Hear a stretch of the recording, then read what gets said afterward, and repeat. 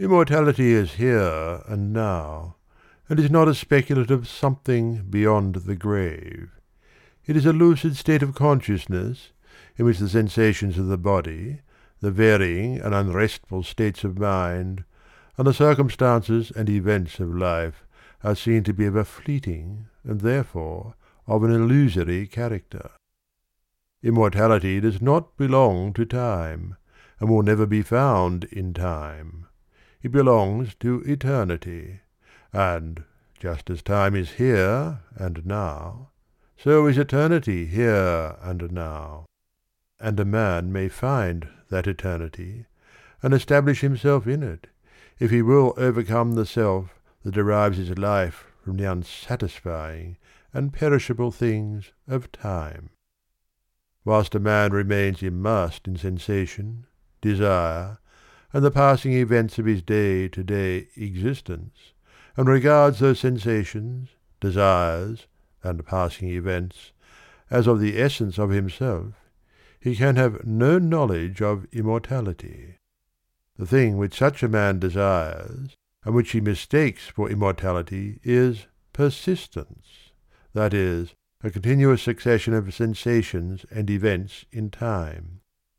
Living in, loving, and clinging to the things which stimulate and minister to his immediate gratification, and realizing no state of consciousness above and independent of this, he thirsts for its continuance, and strives to banish the thought that he will at last have to part from those earthly luxuries and delights to which he has become enslaved, and which he regards as being inseparable from himself. Persistence is the antithesis of immortality, and to be absorbed in it is spiritual death. Its very nature is change, impermanence. It is a continual living and dying. The death of the body can never bestow upon a man immortality. Spirits are not different from men, and live their little feverish life of broken consciousness, and are still immersed in change and mortality. The mortal man, he who thirsts for the persistence of his pleasure-loving personality, is still mortal after death, and only lives another life with a beginning and an end, without memory of the past or knowledge of the future.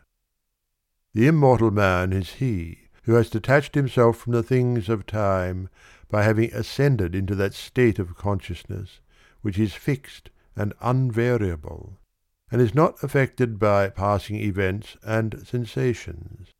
Human life consists of an ever-moving procession of events, and in this procession the mortal man is immersed, and he is carried along with it. And being so carried along, he has no knowledge of what is behind and before him. The immortal man is he who has stepped out of this procession, and he stands by, unmoved, and watches it. And from his fixed place he sees both the before, the behind, and the middle of the moving thing called life. No longer identify himself with the sensations and fluctuations of the personality, or with the outward changes which make up the life in time, he has become the passionless spectator of his own destiny, and of the destinies of the men and nations. The mortal man also is one who is caught in a dream, and he neither knows that he was formerly awake, nor that he will wake again. He is a dreamer without knowledge, nothing more. The immortal man is as one who has awakened out of his dream, and he knows that his dream was not an enduring reality, but a passing illusion.